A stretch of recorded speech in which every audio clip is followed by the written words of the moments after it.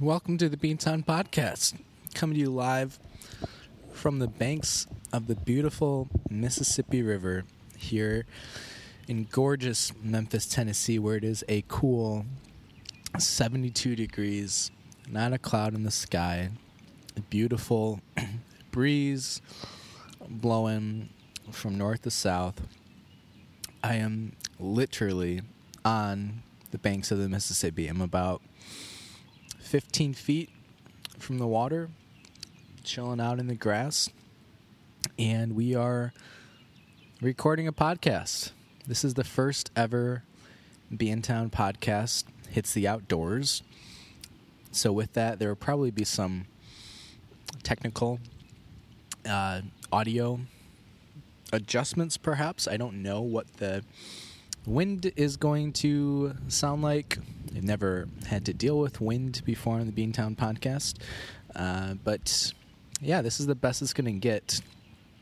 If we're doing feedback or listen back, playback later, and determine that the wind is really crappy, then this audio will never make it out to anyone anyways, and it'll just be me listening to it. So if you made it this far, it means the wind is not a major deterrent.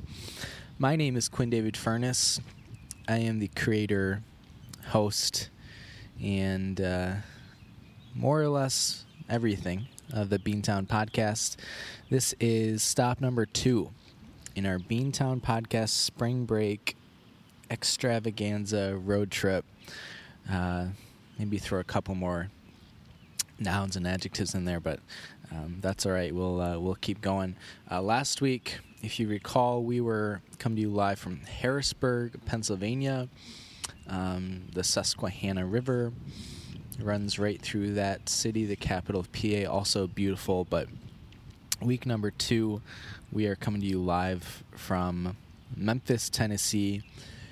Right across the river is the state of Arkansas, the natural state, and then south of us about 10 miles is the state of Mississippi, which, while I have been to, I've never spent much time there, but a beautiful area. If you've never done Memphis before, and I hadn't until this past fall, easily one of the most underrated cities in America. It's about the same size as Nashville. It's a little bit larger, but Memphis is very much blue collar, emerging from the not the Rust Belt, but just a very, very much an industrial type of atmosphere.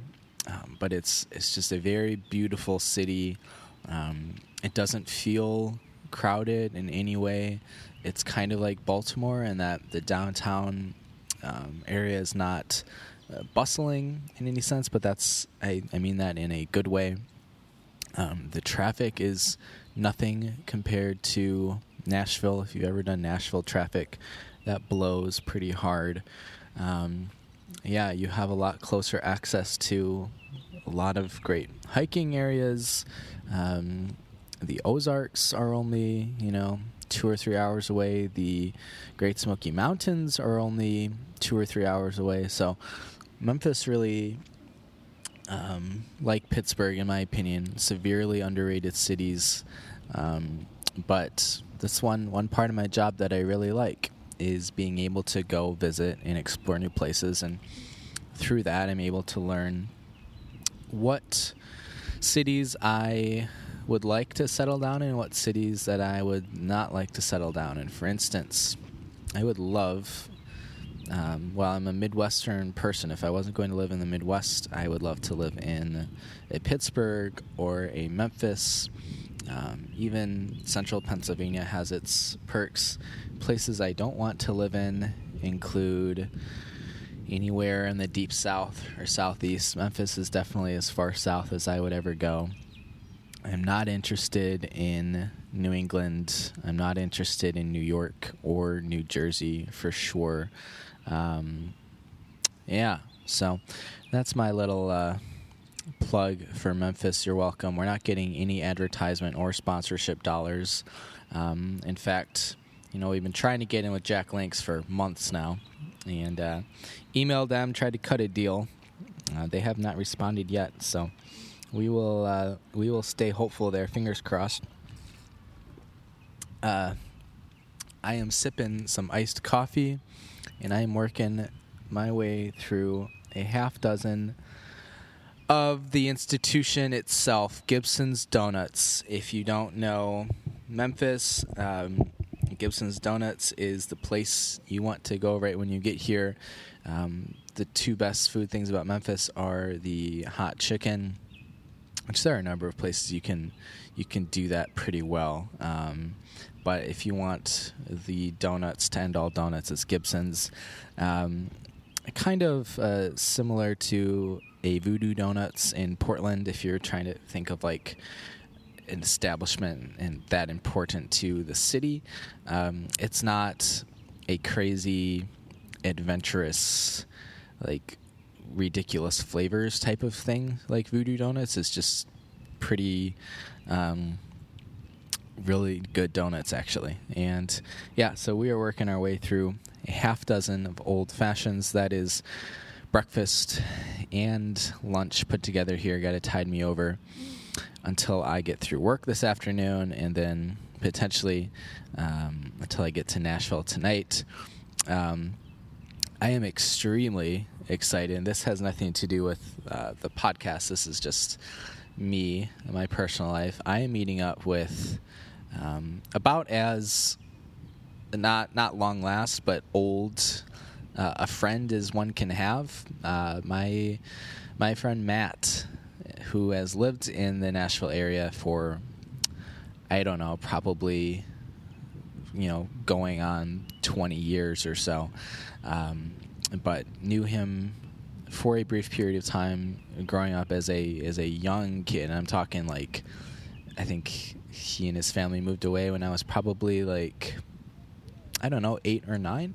So yeah, I have not seen my friend Matt in a solid 15 years, and really looking forward to that. We are grabbing a drink kind of just on the fly. I realized that I was going to have a free night in Nashville after driving there from Memphis this afternoon, and said, hey, I know one person total who lives in the state of Tennessee. Let's make it happen. So looking forward to that. Always a fan of connecting with old friends, whether we've kept in touch or not. It's just, there's something to be said for sharing that bond when you're very young and growing up. Whether or not you've kept in touch, that's just something that life never takes away from you. So I'm very much looking forward to exploring that. Listener discretion is advised on the Beantown podcast for 2 reasons. One, we will occasionally use some adult language here and there, although we have cleaned it up significantly in the past couple of weeks. I've been trying to keep my stress levels low, lower that blood pressure. So holding my tongue is part of that, and that's ironic because a lot of today's podcast is going to be about rants, because I've got a lot of things that I want to say. That's number one. Number two, the podcast is just objectively terrible. So consider yourself forewarned. This podcast, I did not write much for. I don't, I'm not sitting down like, oh man, like there's this half an hour material that I really want to get through here. I've got a couple things to talk about, but really it's going to be pretty... I know I say we're going to try to keep it short every week, and the next thing you know, it's like 42 minutes. It's not going to be 42 minutes today, because actually I have to... there's a crazy person yelling out the window. I have to go to work, actually. So we're going to keep this brief. Let me get a donut here. What's on the agenda today, if you're wondering? I got some rants to get through. I have some movie action. Haven't been talking much movies lately, but I got something that I think you're going to want to listen to. And then have a little excerpt. So normally I try to sing some intro, some outro music because that's what the people asked for. Without my guitar in any public place, I think I'm going to avoid the rock songs this week, and we're instead going to read an excerpt straight from the man himself, Mark Twain, master of the Mississippi, and the mentor of men, if you will. And we'll read an excerpt from that. It's not anything crazy. It's not anything humorous or exciting. We're just going to read it. And if you've never read Life on the Mississippi before, it's a memoir by Mark Twain.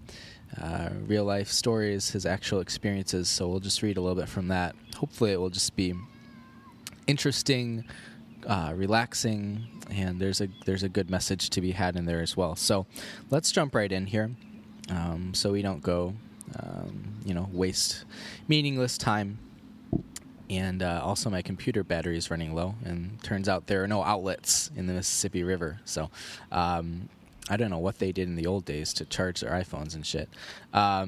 Okay, let's start out with some rants. Let me get a bite of my donut. Let me tell you something before I jump in.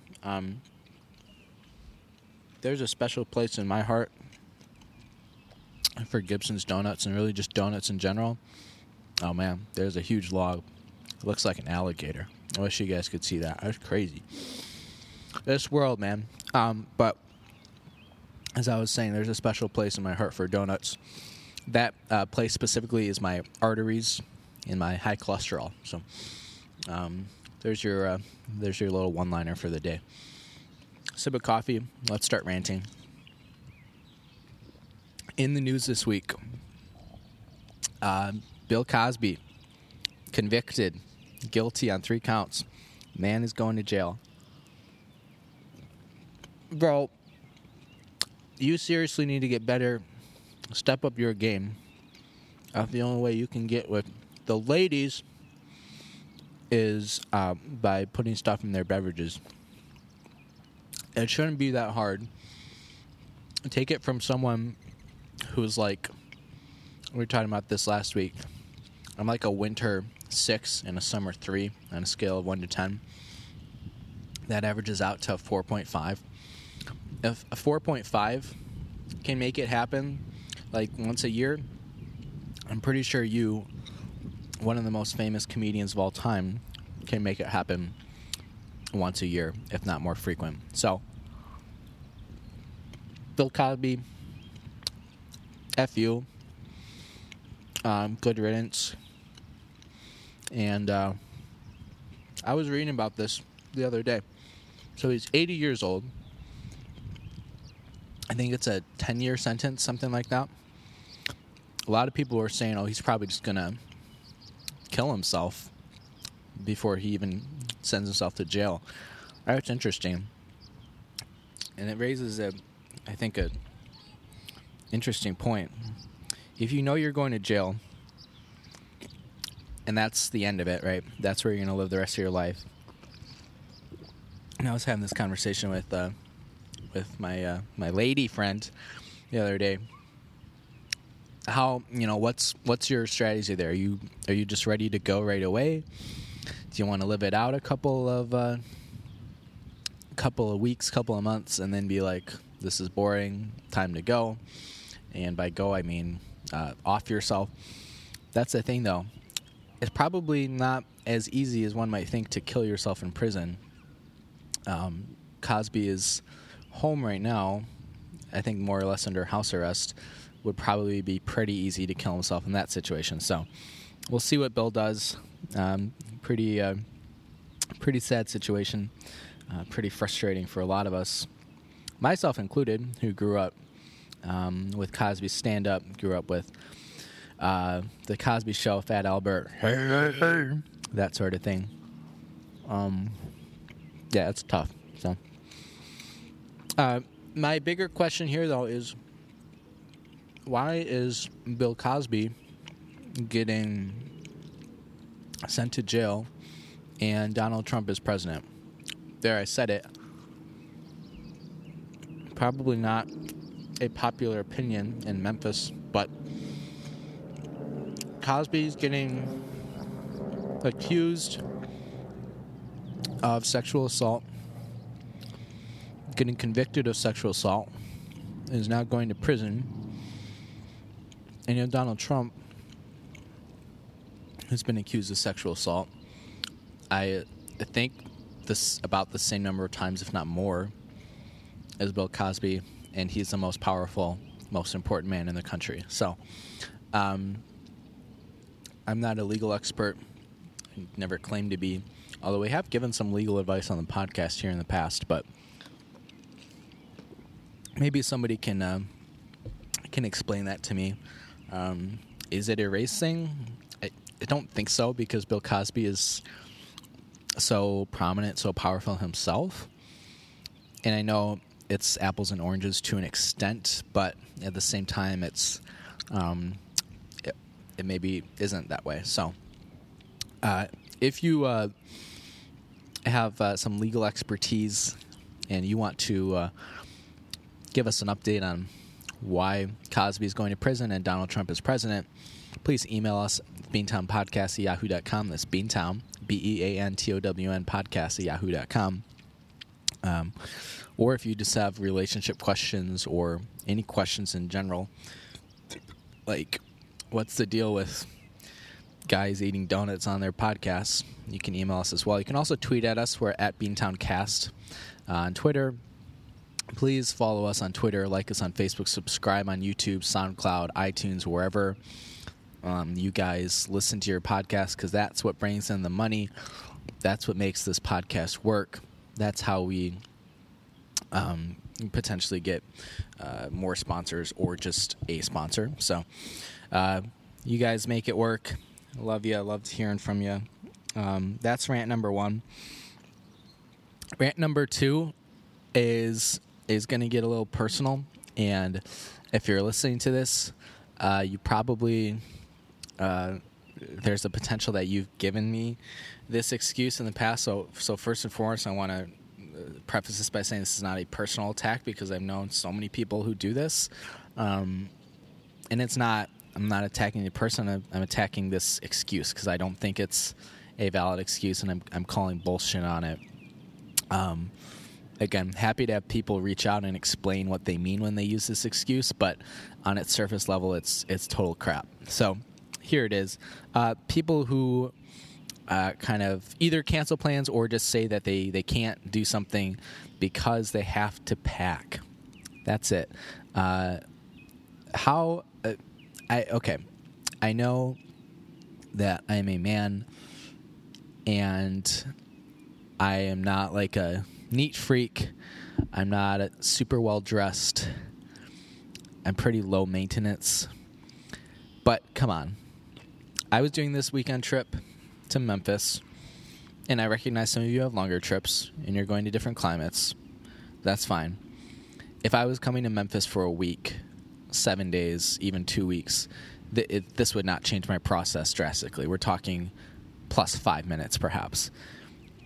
I woke up yesterday morning before coming into work at 8:30 a.m. I wake up an extra 15 minutes early, 15 to pack. Why? Because here's what that process looks like for me. And please reach out and tell me what your process looks like for you, because I just don't get it. I pull out my suitcase. I pack any work shoes or gym shoes that I might need, depending on what I'm wearing before my flight. I pack 1 or 2 pairs of pants, depending on how long I'm going for. I pack 1 or 2 shirts, depending on how long I'm going for, and underwear and socks and a belt and ties. And in terms of like what I need while I'm actually traveling, I have a book. I make sure I have my music. I have all my chargers and my toiletries. What else are you guys packing that is taking your whole effing night? I don't understand. Like, am I just weird in that I'm not standing in front of my closet for half an hour, just standing there like, maybe I'll wear this day, or, I don't know if that matches. get your pants, get your shirt. As long as you don't look like a German tourist, I guarantee you're going to be fine. I don't get it. If you can shed light on that, please go for it. I know 15 minutes is on the short end of quote-unquote packing, but who's not doing something fun, social, or whatever the night before they're traveling because they have to pack? I just don't get it. The way I see it, it's just an excuse for not wanting to do something, and okay. If you don't want to do something, that's fine. Just say, I don't want to do it.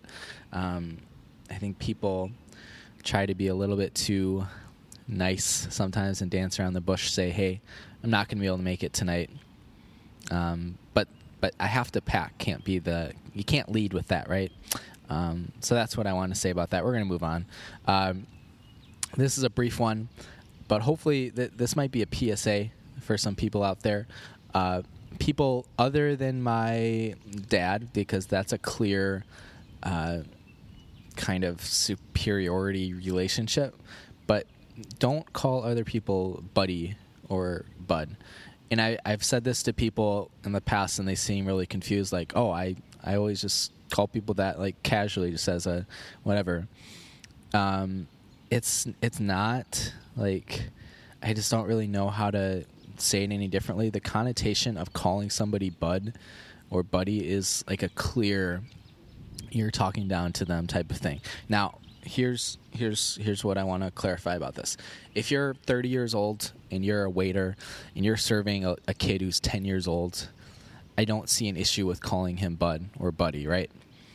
But when I walk into a coffee shop and I don't know, there's a guy who presumably looks the same age as me, and so I'm 23 years old. I think that with my looks, I can range anywhere from about 22 to, I don't know, 28, 29. I don't think anyone's mistaking me for 30, but I think I could easily pass for, 28, 29. And that person calls you bud or buddy. I'm confident that not everybody is doing it to, like, establish that power, that dominance in that interaction, but I know a lot of people are. So just cut the crap. You can call me man. You can call me sir. I'll even go with a dude sometimes. But, if it's a man, hey, man, here's your coffee. If it's a lady, I don't think many ladies are getting called bud or buddy, but miss, here's your coffee. It's just a little thing. It's like, we don't need to do it, right? We can change. We can be better at that. So don't call people bud or buddy. It's just not best practice. The rants, this is just a rant podcast. I apologize here. We're almost done with these. Then we're going to go into the movies.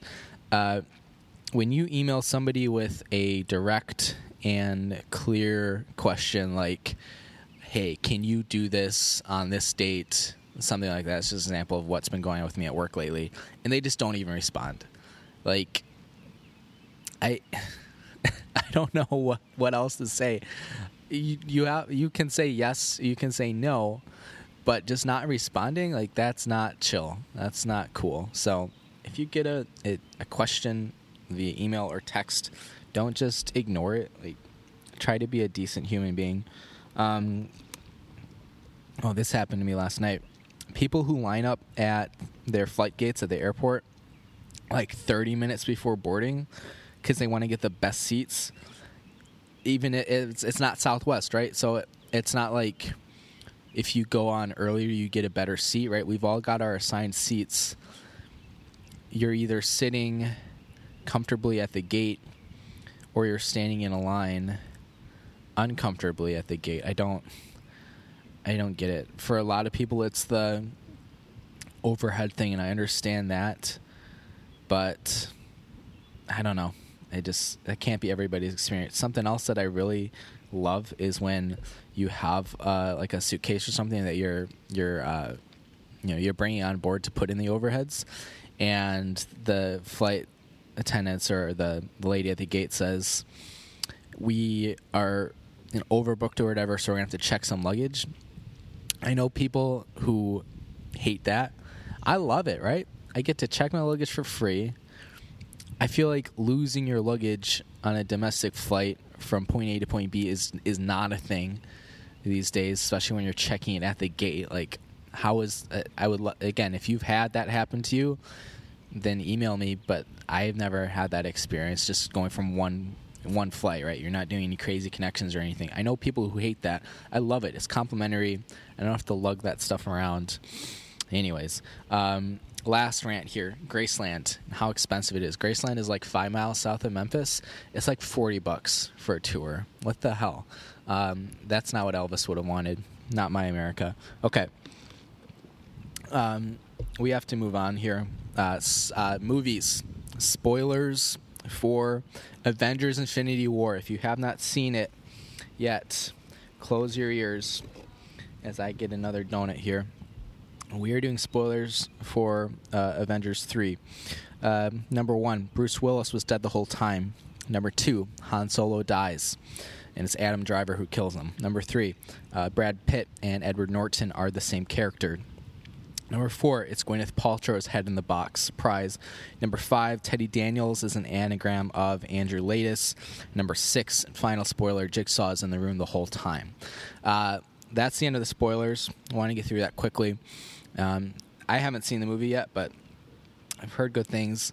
I can't stand these, 30 superhero movies. I don't get it. I don't see the appeal. Ant-Man's not even in this one. Neither is Jeremy Renner. Neither is Clark Gregg. Is that his name? Agents of S.H.I.E.L.D. guy? I don't know. From New Adventures of Old Christine. I love that guy. So, yeah, there are your spoilers. The last thing we want to get to here is, as promised, the excerpt from Life on the Mississippi. So, before... oh, man, look at the size of that boat. It's like 200 yards long. That's so cool. Let me get a bite here.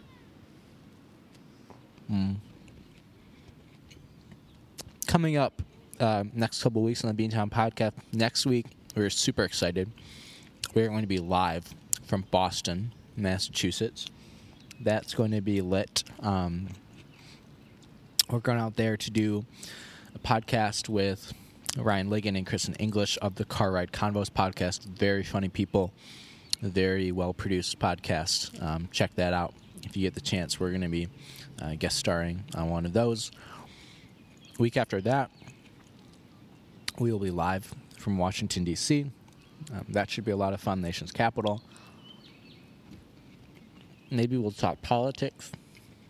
Maybe we'll get Chuck Todd on. I don't know. Sleepy-eyed Chuck Todd. Is that what Trump says?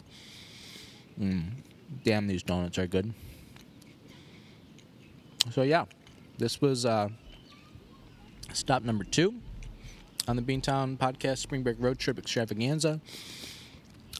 This has been Quinn David Furness. Thank you for listening. We are going to close it out with an excerpt from Life on the Mississippi. It's fairly long, actually. I was trying to find one that I really wanted, but that was brief, and I couldn't find exactly what I wanted to say. So we're going to go a little bit long with the excerpt. We're not talking like 10 minutes, but that's all that's going to be left on the podcast here. That's how we're going to close it. So if you're not interested in wit and wisdom from the Twain Master himself, thanks for tuning in, and we'll catch you next week live from Boston, Massachusetts. Without further ado, here's Mark Twain. This is an excerpt from his memoir, Life on the Mississippi. Now, when I had mastered the language of this water, and had come to know every trifling feature that bordered the great river as familiarly as I knew the letters of the alphabet, I had made a valuable acquisition. But I had lost something, too. I had lost something which could never be restored to me while I lived. All the grace, the beauty, the poetry had gone out of the majestic river. I still keep in mind a certain wonderful sunset which I witnessed when steamboating was new to me. A broad expanse of the river was turned to blood. In the middle distance, the red hue brightened into gold, through which a solitary log came floating, black and conspicuous. In one place, a long, slanting mark lay sparkling upon the water. In another, the surface was broken by boiling, tumbling rings that were as many-tinted as an opal. And where the ruddy flush was faintest was a smooth spot that was covered with graceful circles and radiating lines, ever so delicately traced. The shore on our left was densely wooded, and the somber shadow that fell from this forest was broken in one place by a long, ruffled trail that shone like silver, and high above the forest wall, a clean-stemmed, dead tree waved a single leafy bow that glowed like a flame in the unobstructed splendor that was flowing from the sun. There were graceful curves, reflected images, woody heights, soft distances, and over the whole scene, far and near, the dissolving lights drifted steadily, enriching it, every passing moment, with new marvels of coloring. I stood like one bewitched. I drank it in a speechless rapture. The world was new to me, and I had never seen anything like this at home. But as I have said, a day came when I began to cease from noting the glories and the charms which the moon and the sun and the twilight wrought upon the river's face. Another day came when I ceased altogether to note them. Then, if that sunset scene had been repeated, I should have looked upon it without rapture, and should have commented upon it inwardly in this fashion. This sun means that we are going to have wind tomorrow. That floating log means that the river is rising, small thanks to it. That slanting mark on the water refers to a bluff reef, which is going to kill somebody's steamboat one of these nights, if it keeps on stretching out like that. Those tumbling boils show a dissolving bar and a changing channel there. The lines and circles in the slick water over yonder are a warning that that troublesome place is shoaling up dangerously. That silver streak in the shadow of the forest is the break from a new snag, and he has located himself in the very best place he could have found to fish for steamboats. That tall dead tree, with a single living branch, is not going to last long. And then how is a body ever going to get through this blind place at night without the friendly old landmark? No, the romance and the beauty were all gone from the river. All the value any feature of it had for me now was the amount of usefulness it could furnish toward compassing the safe piloting of a steamboat. Since those days, I have pitied doctors from my heart. What does the lovely flush in a beauty's cheek mean to a doctor but a break that ripples above some deadly disease? Are not all her visible charms sewn thick with what are to him the signs and symbols of hidden decay? Does he ever see her beauty at all, or doesn't he simply view her professionally and comment upon her unwholesome condition all to himself? And doesn't he sometimes wonder whether he has gained most or lost most by learning his trade?